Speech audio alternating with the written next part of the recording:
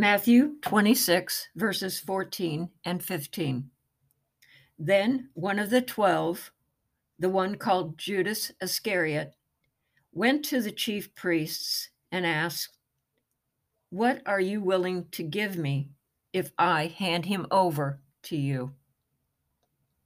We know that the Jewish leaders were already looking for a way to get rid of Jesus, of plotting how they might kill him. And we can assume that word had gotten out onto the streets. We also know that Judas was a thief, only thinking of himself. This being revealed in John chapter 12, verses 4 through 6, when he objected strongly to the woman pouring the expensive nard on the feet of Jesus, calling it a waste of money. Not because he had such compassion for the poor, but because he was pilfering the money bag that he was in charge of.